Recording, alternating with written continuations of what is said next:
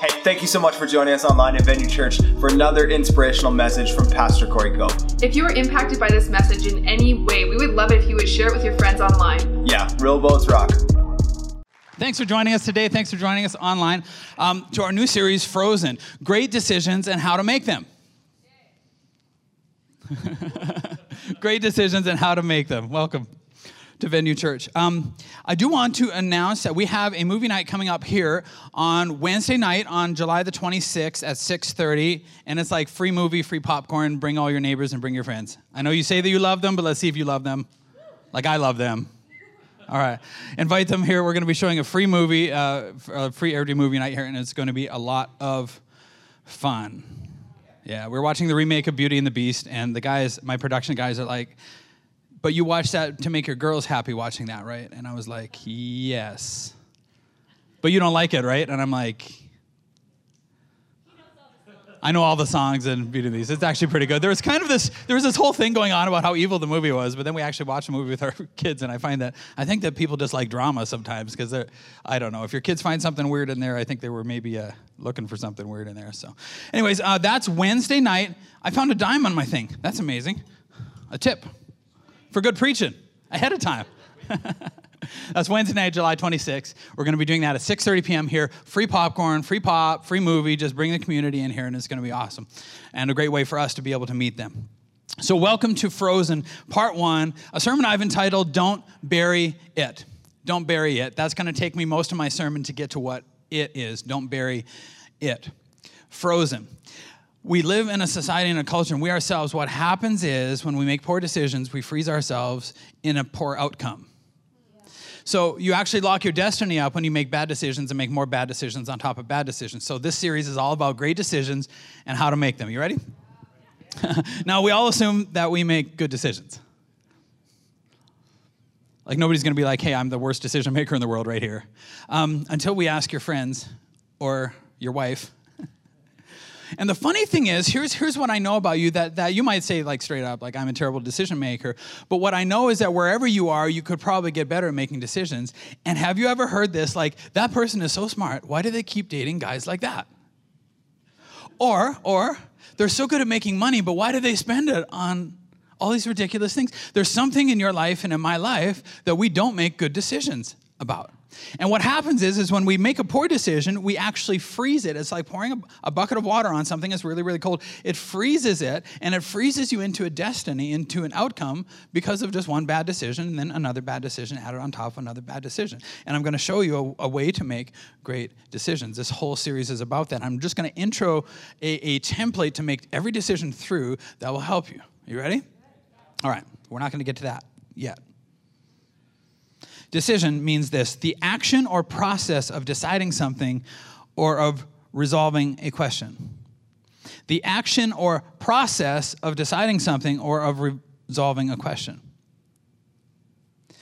So here's where we kind of need to tear the whole decision-making thing apart here. Because it says the action or process. Okay, the action, we understand that when you and I make a decision about what kids to put our school in or what to buy for groceries, when we make decisions about who to date and who to hang out with, we run those decisions through some sort of a filter. But we understand the action part of that is a decision is actually an action. Doing nothing is a decision to do nothing. If you could understand that, this would help you, because today's whole sermon is about procrastination, and you're going to love it. We got any procrastinators here tonight? All right, somebody's laughing because I'm talking to them. At least I'm talking to somebody. We understand the action part of a decision-making, but do we understand that it's actually a process? So we understand that decision-making is an action, but do we go one step further and say, what process do I make decisions through or in or with? And if somebody asked you straight up, what is your decision-making process? How do you make every decision that you make? Do you run it through a filter? Do you run it through a lens? Most of us wouldn't be able to tell them. Why? Because we're making it up as we go. We've got 3 parents in the room. We're making it up as we go. We don't know what we're doing. There's no template. I had great parents, and I thought that would make me a great parent. Well, it turns out, like, you're just kind of like ad-libbing most of the time. And what I needed, I wish what I had early on was a decision-making process, because great decisions don't make themselves. Ever. Great decisions do not make themselves. They are made by great decision makers. So let's work on the decision-making process to become better at making decisions. Great decisions and how to make them. Enemies of great decisions is what I'm going to be talking about in this 4-part series called Frozen. And our enemy tonight is procrastination. Procrastination is this delaying something requiring immediate attention. It needs to get looked at now, and you put it off because you're thinking about it. Just wait a little bit too long. It requires immediate attention, and we just put it off too long. Do we have any procrastinators in the house? Yeah. In 10 minutes, the rest of your hands might be up a little bit. You're just thinking about it. You're just thinking. We're thinking. Delaying something requiring immediate attention. Now, there are times when a decision is better than no decision. Absolutely. Unless you have no decision-making process. Then you make really fast decisions with no process. And then you make more fast decisions based on poor decisions already made with no process. And so I'm not talking about, okay, procrastination, that doesn't mean make every decision super fast, because they'll be super wrong most of the time, unless you run them through this process. There are times in your life, though, when you have to make a decision rather than no decision, because great decisions don't make themselves. And if you let life happen to you, or circumstance, or whatever happen to you, you'll settle for a mediocre life. Because all sorts of people, God has a wonderful plan for your life, and so do a lot of other people. But if we want to get our lives on track with what God wants for us, the best way for us, and thank you for joining us online. We have people watching. We're constantly hearing that people are like, hey, I don't believe in God, but I'm finding the sermons really helpful and like watching them over and over. And we love to hear that. Thank you for joining us online. But listen, we do believe that there's a God who loves you, and that if he loves you, then he knows everything about you because he made you. And if we do what he wants and learn how to process decision-making the way he wants us to, that our lives will actually get healthier and get better. And you'll be able to do what you were put on this earth to do, and that is help other people. Every personality procrastinates and tends to make poor decisions in certain areas of our lives. So my personality, I like to win. But what if I'm between two options where I can't see a win in there? You'll notice that somebody who likes to win, following Christ, is hard because we like to win, but sometimes Jesus says, I want your neighbor to win, so I need you to lose so they can win. Forgiveness is kind of losing. I don't get to hang on and be bitter and whatever. I got to release them because I was released from sin, and I have to release somebody so that our relationship could get back together, but it sure feels like losing. And as a Christ follower, I find that he's had to put me in a lot of painful situations where I've had to be in like a lose-lose situation and still find a way to honor God and help my people in the midst of these things because I can't find a win through it. And that's hard for me. Now, if I'm in a situation where there's only like a losing and losing option, I tend to procrastinate a bit. Some of us don't really like new information. And when we have a new challenge, we need new information to overcome the new challenge, but we don't like new information, and so we procrastinate, and we just hold off. And we hold off too long, and then we miss an opportunity, or we wait until something is an absolute disaster, and then we snatch at it to try to fix it. And others of us, maybe this is you, I'm going to kind of hit something in you, I think, today, but others of us, what we have a hard time doing is saying no to people, because we're people pleasers. And we say that we're peacemakers, but the funny thing about peacemakers is that we sacrifice peace tomorrow for peace today. And if you deal with a conflict today, then you can have peace tomorrow and the next day and the next day. But if you put it off, by the time the fight comes in, it's 10 times worse tomorrow than it was today. And so we'll procrastinate if there's conflict, especially people conflict, because we don't want everybody to fight. But sometimes fighting is part of life because there's opposites going on all the time. And you have to walk through conflict in a way that is honoring to the other person. Why? Because if there's conflict, if there's sin in a relationship, you're not together. And so you have to find a way to walk through that. And a person who's a peacemaker will often tend to procrastinate and not have those hard conversations with your teenagers that you know you need to have with them. Have a hard conversation with a friend. You need to have them. How do we make great decisions if we tend to procrastinate and then snatch at them when it's too late to fix?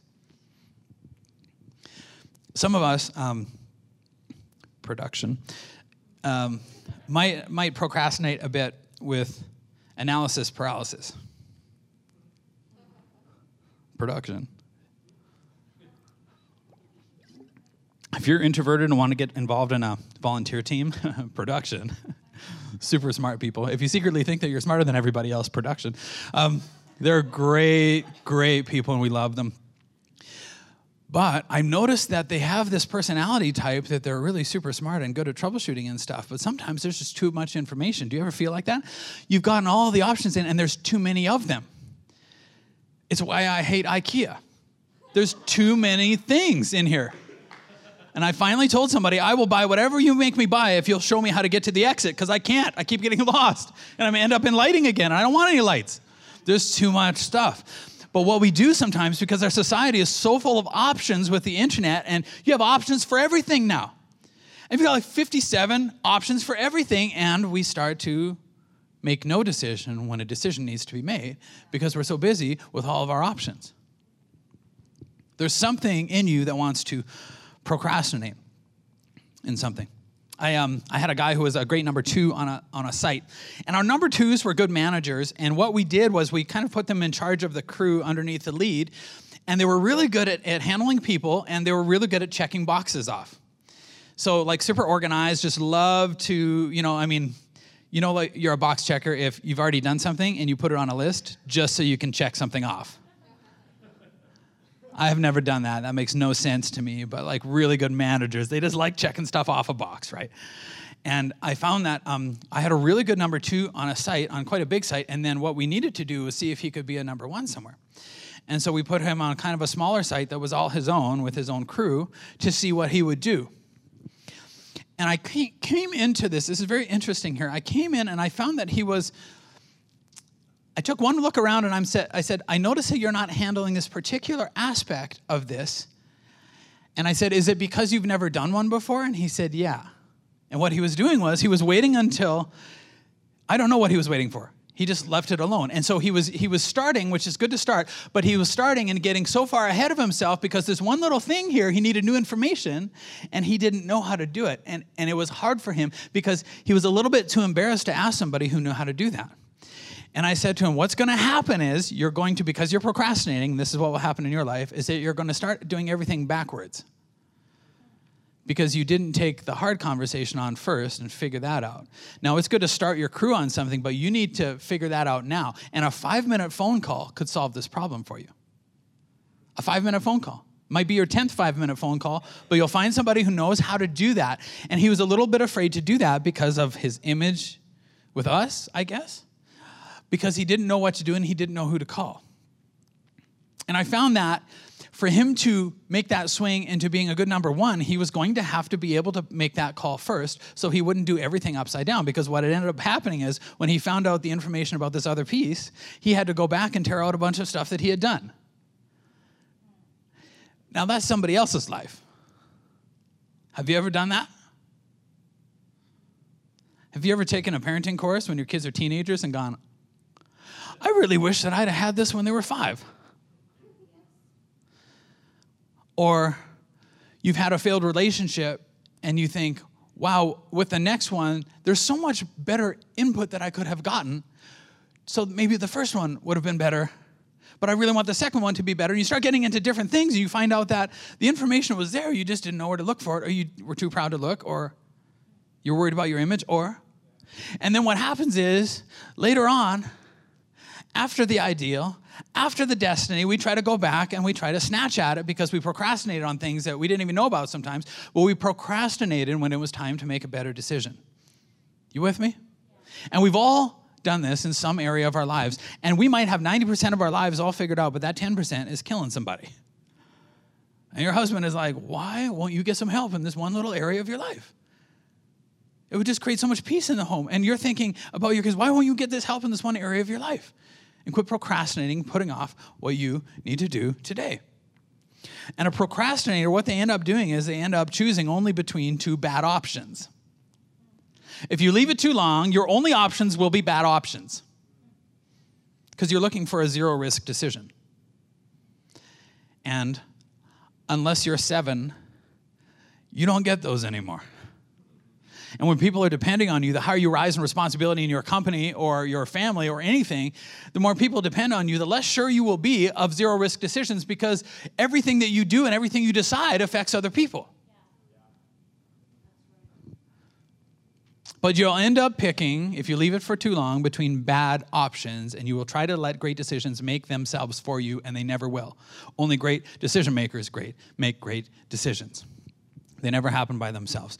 Now, I was walking around the house this week, and I'm like, Aaron, I need like a story to talk about procrastination. But the truth is, I don't really procrastinate all that much stuff, unless I'm between two like non-winning situations. But most of the time, I had a dad who was like, what are you doing? You need to start doing this and get doing this now. And so he was always on me, and it was really good discipline to learn. But I'm going to talk about the discipline process of how to make great decisions in a second here. So I was talking with Pastor Erin, and I'm just like, do you have any stories for me about procrastination? She's like, how many you want?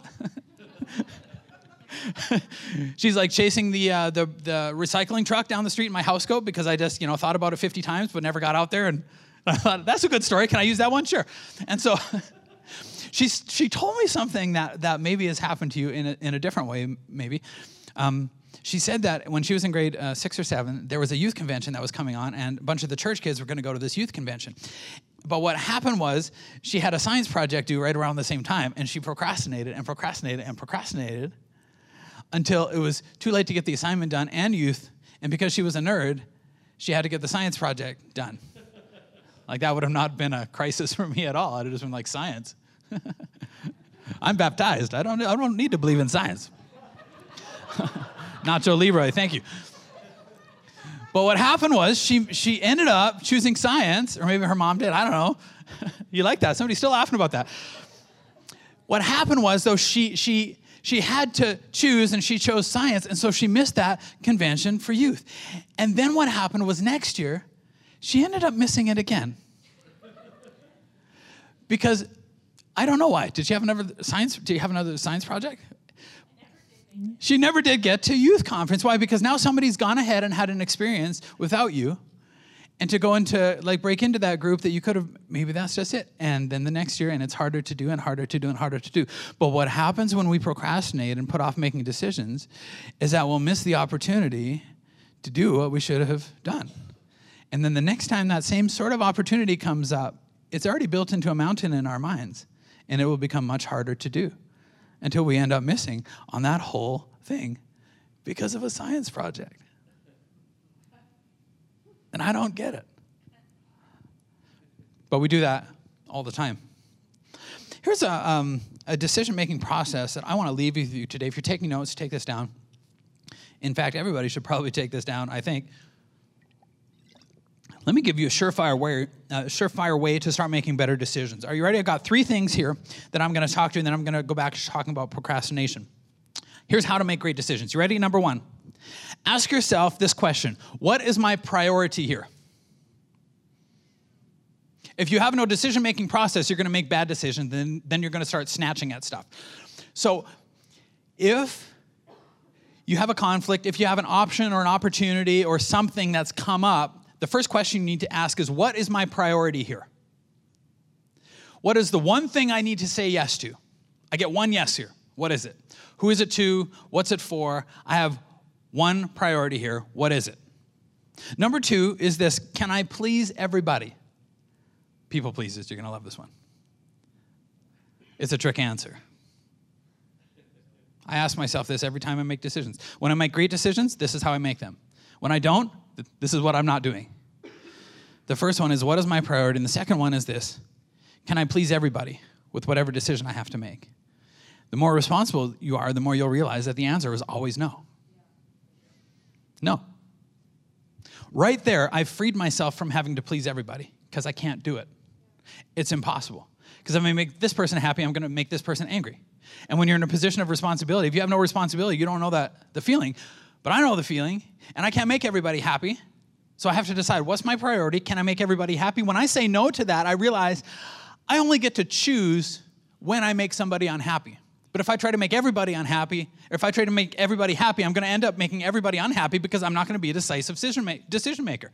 And I'm going to let decisions start making themselves, and that's poor leadership. And that's just not doing stuff right. The third thing is this.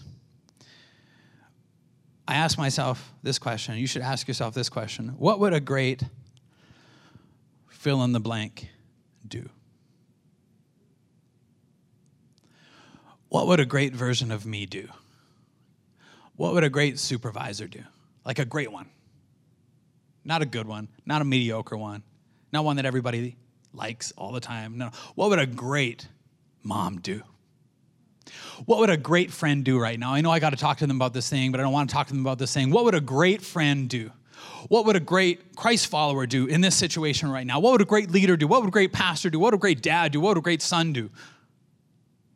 What would a great employee do? What would a great boss do right now? And this peels back all the layers of mediocrity and takes that off the plate for me. Because I don't want mediocrity. I want to do something great, and I want to be great, and I want to provide great outcomes for my people. And the only way to do that is to ask myself these three things. Is this good? I'm just going to touch on this and whet your appetite. Then I'll get back into this as the series moves on. But number one, what's my priority? I've got one yes. If I've only got one yes, who gets it? What gets it? Number two, can I please everybody? No. Number three, what would a great version of myself do? You're thinking about business opportunities right now? Somebody is. What would a great you do? It wouldn't be timid. It wouldn't let the decision make itself. It wouldn't wait. It wouldn't let your employees make the decision. It would go out there and it would find whatever it needed to find to make whatever decision that you need to make. It's good. But we wait and then we end up snatching at decisions. Now, on the other hand, here's what a procrastinator does. Number one, are you ready? Write this down. And if you're not taking notes, write this down. A procrastinator, when we tend to procrastinate, when you tend to procrastinate in an area of your life, what you tend to do is you tend to wait for something that's not coming. You're waiting for the perfect piece of information that takes all the risk out of the equation, and it doesn't exist. So what we would try to do on SICES is I would say, get your guys to a place where they can make, when they're about 70% sure of a good decision, make a decision and start moving. If you need to tweak it, tweak it. But listen, it's hard to start a car that's dead stopped, and sometimes just turning a car that's already moving is the best thing. Now, make sure that you gather as much information as you can, but you'll never get that last 10% of information ever. And by the time you get the last 30% of information, which you might not get most of anyways, it'll be too late for the opportunity because they don't wait forever. So procrastinators share this in common. We tend to wait for something that's never coming. When you realize that, it really frees you. Like, I have to make a decision sometime, and that piece of information might never come. Make a decision. Start moving. Number two, procrastination plays catch up. Is it okay to teach a bit today? Procrastination plays catch up. Because you've already made a bad decision, and now you're starting to add another bad decision on top of the other bad decision, and then another one comes along, and you start saying yes to people that you shouldn't be saying yes to, and no to people that you shouldn't be saying no to, and then you start playing catch up, and some people have never caught up. And the sense of panic that follows procrastinators around is something that I don't want to live with, because it's terrifying. You just wait and wait and wait, and then you start snatching at bad decisions. But you've already made bad decisions on top of other bad decisions. Then you're sort of like already invested into bad decisions or something that didn't work out. You become more and more invested in them, and so then it becomes harder and harder to let something go that maybe you should never have started in the first place. I'm not talking about your marriage.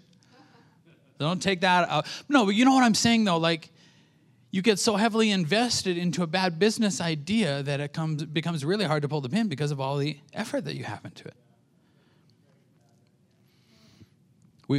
We play catch up. Then you end up doing everything upside down and backwards. Number three, this is my favorite one. Procrastination gives you lazy brain. Gives you lazy brain, man. You could make a decision to save your life. I have one afternoon where I can't make a decision a year. And if Aaron happens to be in a procrastinating mood and can't make a decision, like, it's a terrible afternoon. Because, like, oh, what do you want to do? I don't know. What do you want to do? What do you want to do? What do you? It's like an afternoon a year, so it's not really bad from my point of view. But it gives you lazy brain. You have to be able to turn a switch on and make a decision. Have you ever thought of it like that? Okay, I'm going to wear my decision-making hat now. I got to make a decision. A famous movie actor was playing the role of a general or some sort of army person in a movie, and his wife called him and said, you need to come down here and look at this property because it just came on and we've got like an hour to make a decision about it. and you need to see this property. And he's like, well, I'd have to come all dressed up. And what happened was he came all dressed up onto this property. But because he was playing a general and his whole background to the movie was being a very decisive person, he walked onto the property, took one look around and said, buy it, and went back and made the movie. Now, most of y'all shouldn't do that, but what I'm saying is, if you can run a filter quickly, and this is your filter, if you can run that filter through quickly and decide priorities, can't make everybody happy, and what would a great somebody like me do? If you can run that through quickly, it enables you to make much quicker decisions. Do you know how long and how much energy it takes to procrastinate? You're still going to have to do it. You're still going to have to pull the pin on that employee. What are you waiting for? You're going to have that talk with your teenage son. What are you waiting for? What are you waiting for? What are you waiting for? Don't get lazy brain. Another guy that I trained up, and we started putting him on jobs, what he did, and I said as a compliment about him one time to somebody else, I said, he's so good at making decisions, even though he doesn't have the experience yet, that he'll make a decision and start moving something forward. He'll make a decision and fix it and be 90% of the way done the whole project before this other guy starts, because he's waiting on something that's not coming. He'll start, and he'll start moving forward, and he'll handle all the awkward stuff first, and he'll keep moving and keep moving it. Why? Because he didn't have lazy brain. He could turn a switch on. I loved how decisive he was. And did you know that you have to make a decision anyways? If you wait until you panic, you know that your default is going to be to make a terrible decision.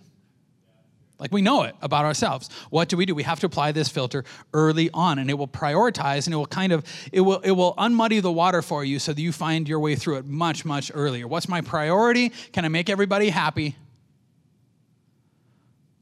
What's the third one? I'm thinking about the procrastination ones. Oh, what would a great me do? Thanks. That was amazing. Because great decisions don't make themselves. I'm going to get into our text here.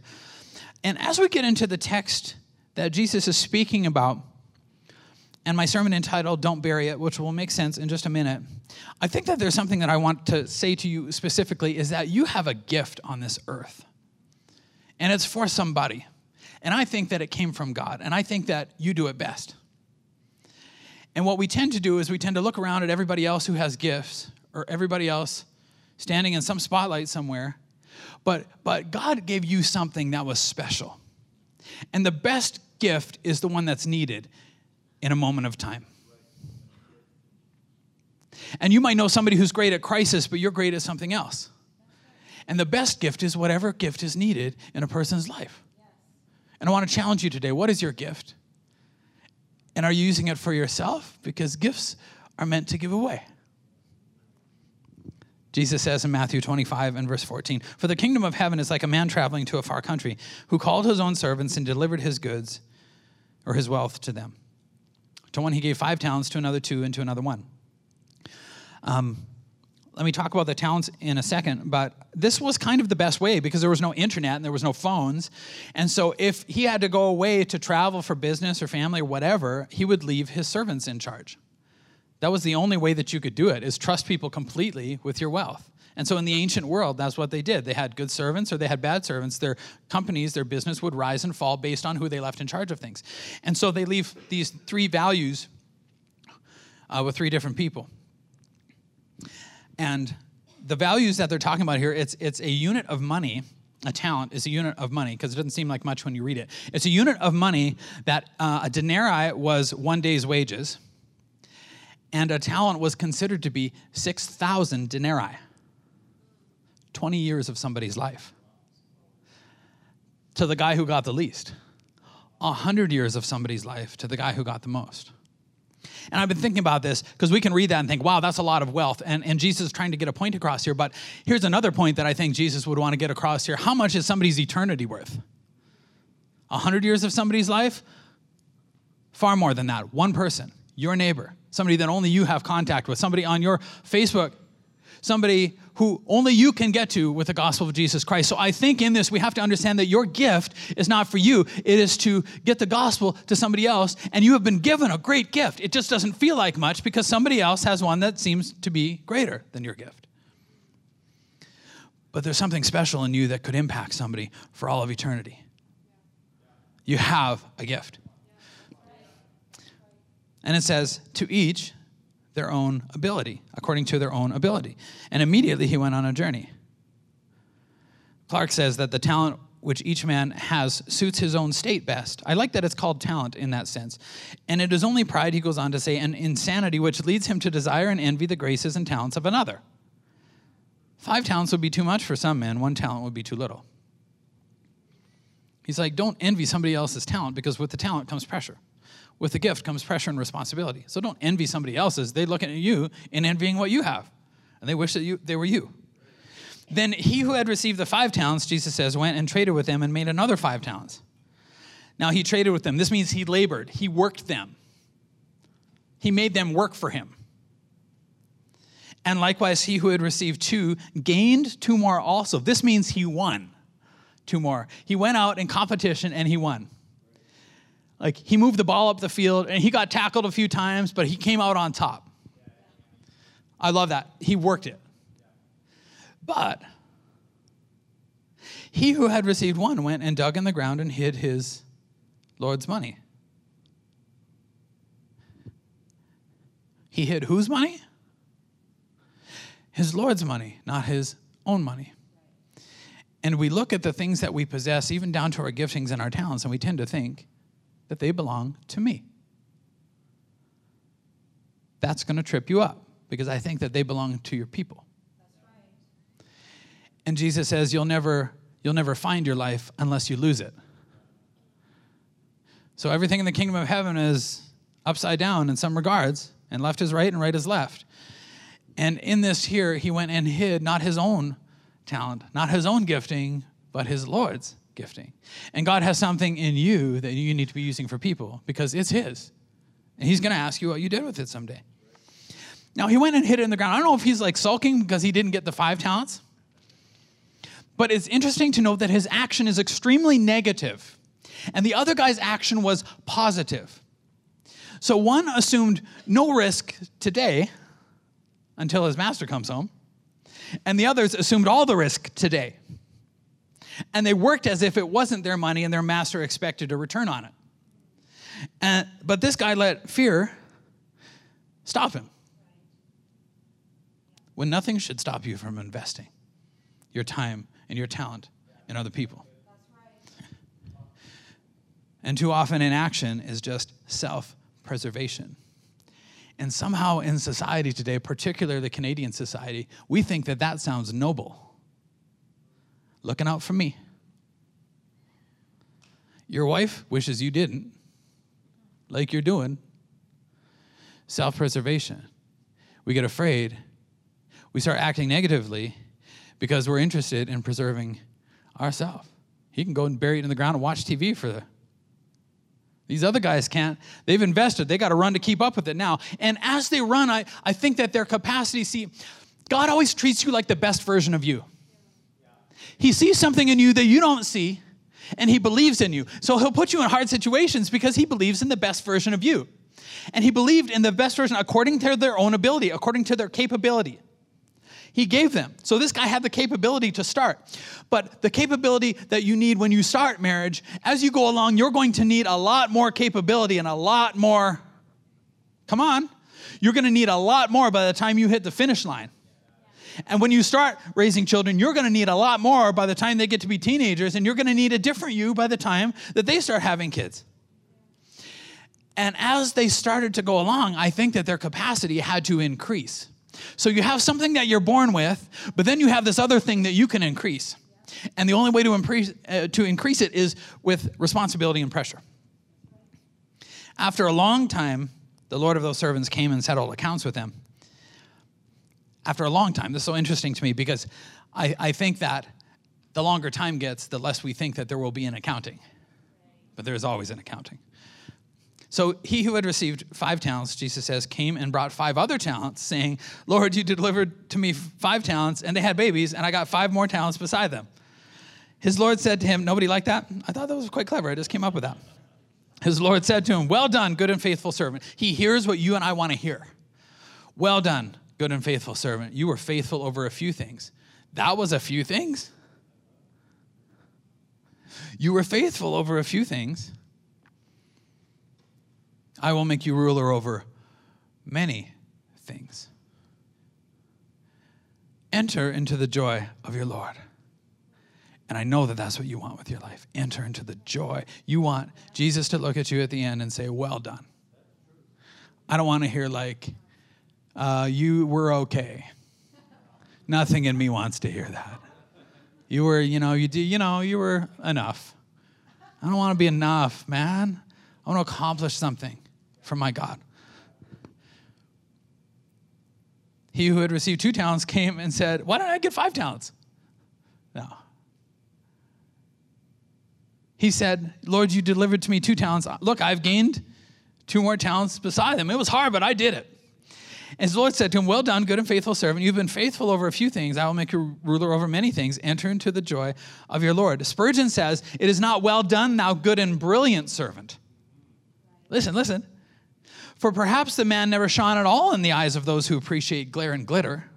It is not well done, thou great and distinguished servant, for it is possible that he was never known beyond his native village. Well done, thou good and faithful servant. And faithfulness over the long haul. This is what we tend to do. We overestimate what can be done in the short term, and we underestimate what could be done in the long term if we are faithful to our principles, and if our principles are found in God. This is long investment. They got up every day early, and they stayed up late, and they worked what they were given faithfully. Faithfully. They didn't take the days off that the guy with the talent buried in the ground took. They didn't allow themselves to do that. They worked faithfully. Then he who had received the 1 talent came and said, Lord,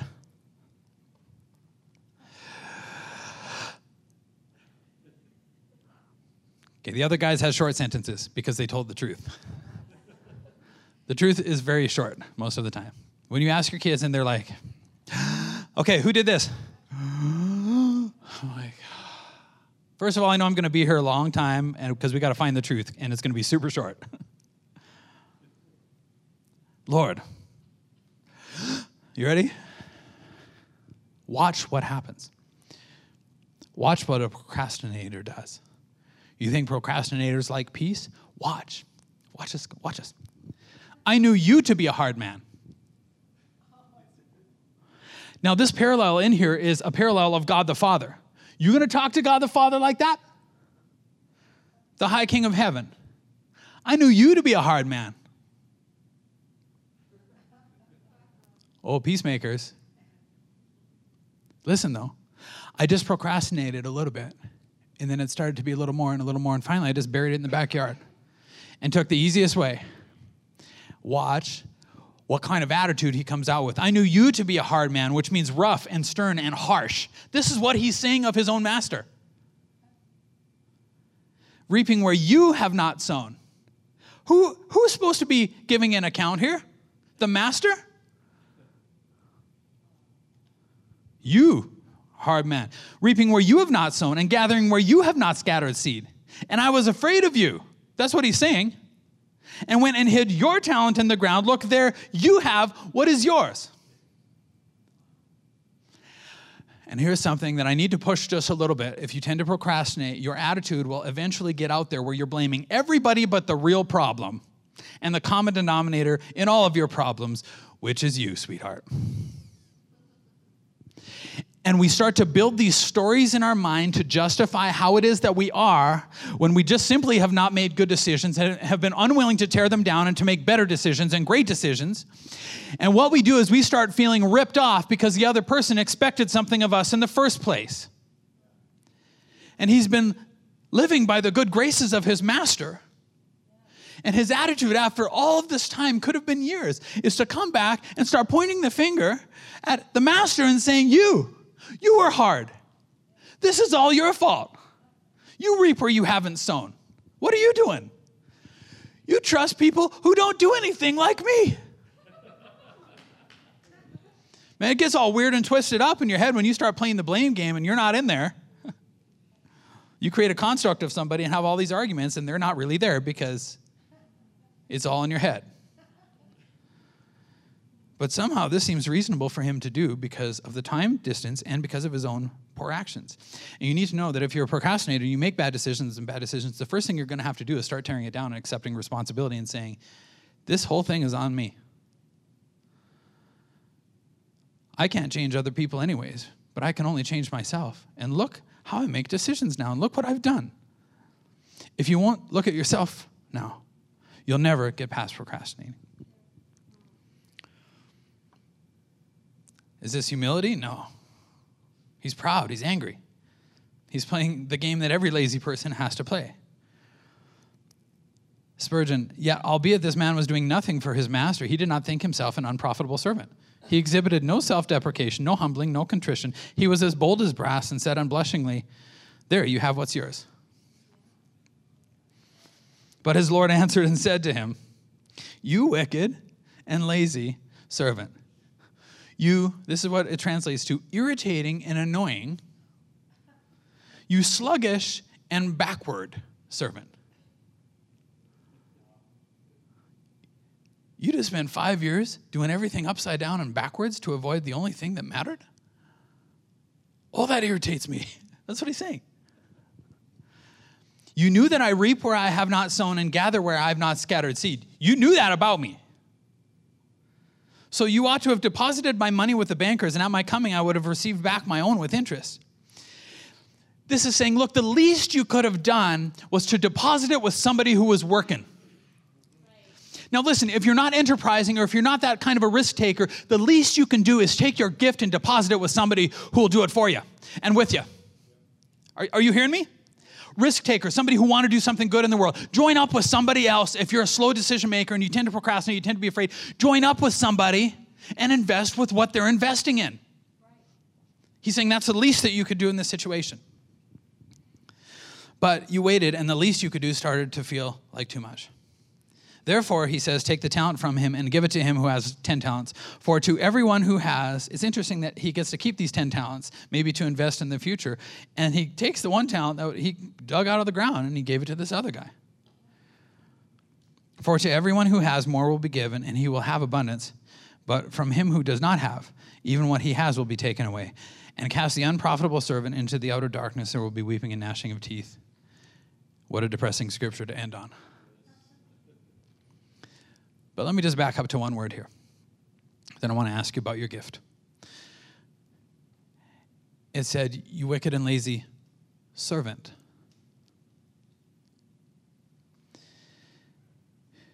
You were only ever supposed to be a servant. Yeah, man, you got married and you have kids, but you're not supposed to be the Lord of that home. The Lord is supposed to be the Lord of that home.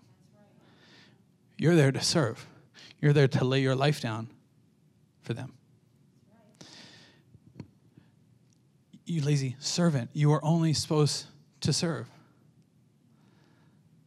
Life is so unnerving for a servant who's not serving. I do know every song in Beauty and the Beast. And I want to ask you today, has anybody ever paid you a compliment and said, you're really good at this? There's your gift. But it will start to unnerve you over time if you started using the gift only for yourself, because you are here to serve others. And I want to ask you today, what is your gift? If there was one thing that you maybe think that you do, quit, get everybody else's talent and everybody else's gift out of your head right now. They're them. They're going to have to answer for them. Yeah, you wanted that type of a gift, but you've got your type of a gift. And the only reason you're not happy with it is because you haven't developed it yet. Because you've been spending your whole time wishing you were them. And they've been spending their time wishing that they were you. And what an incredible waste of time that is. But maybe you're somebody that just feels people's hearts. How much time a week do you give to praying for them and helping them and calling them up and saying, how you doing? I've been praying for you. I know things are hard right now, but I believe that we're going to get through this. Listen. I know people who are great salesmen and great saleswomen. Have you ever considered selling your church to somebody? I got some great salesmen here. You need to come to my church. You're going to love my church. I've never been to church. Oh, you'll especially love my church. You need to figure out a way to sell your relationship with Jesus Christ to somebody because, look, you've got all of this talent and all of this opportunity, and you're the only one that's going to be able to reach that person. And you need to wrap this up in a way that you sell everything else that you sell because why do you sell? Because you believe that people need it, and it would help them. What about this? Wrap up the gospel of Jesus Christ. You can be forgiven from your sins from now till eternity and spend eternity with God the Father. Wrap that up and sell it. Just don't wrap it like your grandfather wrapped it because nobody likes that kind of wrapping paper anymore. We don't listen to the same music, but it's still the best gift that there ever was. And it still touches the deepest core and the deepest need in every human heart. Sell it. Practice it like you practice a sales pitch. I do. Hey, do you go to church anywhere? No, I haven't really gone to church in years. Oh, you should come to Venue. You would love Venue. Yeah, I'm not really sure if I believe in God. Well, just watch it online and see what you think. I don't care if I hear 100 no's. I just need the one yes for a life to be changed forever. And lives are being changed forever because people have learned how to wrap the gospel in a way that makes sense to people. The need is still the same as when Jesus hung on the cross and said, it is finished. Father, I forgive them. Intercession, compassion. Maybe you're like strong, but you're not best at communicating to people. So go to your buddy's house and pick him up and physically drag him to church and let me talk to him. There's something that you have to give. If you're into motorbikes, talk to motorbike people and talk to them in a way that makes sense to them. Like about engines and stuff that I don't understand in any way. I got stuck in the middle of a sermon one time and I'm just like, engines, or they're doing stuff, and it was pretty bad. And our security team let me know about them. I want to say something here. You think that what you have isn't as good as what somebody else has. But I don't know that I would preach today if I didn't hear regularly from my oldest daughters, Dad, that was a great sermon that you preached. I especially liked the part that you said about you have something to give to somebody else. Let me pray for you. Heavenly Father, we come on, worship team. Heavenly Father, I ask for every person right now that has been told at some stage of their lives, you're really good at this thing. Or you really helped me in this situation. And it was a surprise for us because we don't think of ourselves like that, as somebody who could actually help somebody else. But then what we did for some of us is we went and we just buried it because it wasn't the gift that somebody else had. But we don't realize that with a gift comes a lot of responsibility as well. And Heavenly Father, what I'm asking for every person here is that if we've buried a gift, that would you help us to go out into the yard and unbury it and dig it up and let the light of day come on that thing again, and let us start exploring with that and having the ability to risk in every situation. We have this gift, but then what we need to do is we need to run through, what is my priority with this gift? Was it only to make me money? Was it only to do this? Was it only so that people would look at me and think, wow, they're amazing? No. We were supposed to be servants who are serving. And Father, I pray for every single person here that you would just shift something inside of our hearts today where we would open up the gift that you gave us, appreciate you for it, and then start blessing the people around us with it. And if it's compassion, then we need to start texting and calling people. We need to start praying for people. Like, spend a half an hour a day praying for somebody. If that's your gift, you can unlock something in them, and the Holy Spirit can get to them in a way that he can only get to them if you do it. I'm preaching in the middle of a prayer. But Heavenly Father, I ask for every person that you would unlock their destiny. And if we have frozen ourselves in poor decision-making because we didn't have a process, you've given us a process to start making great decisions. I pray for every heart that you would be our priority, first and foremost, and people second. Amen. Hey, we hope you enjoyed this inspirational message from Pastor Corey Cope. If you'd like to partner with us, please go to venuechurch.ca/give. Yeah, because a life saved is worth everything.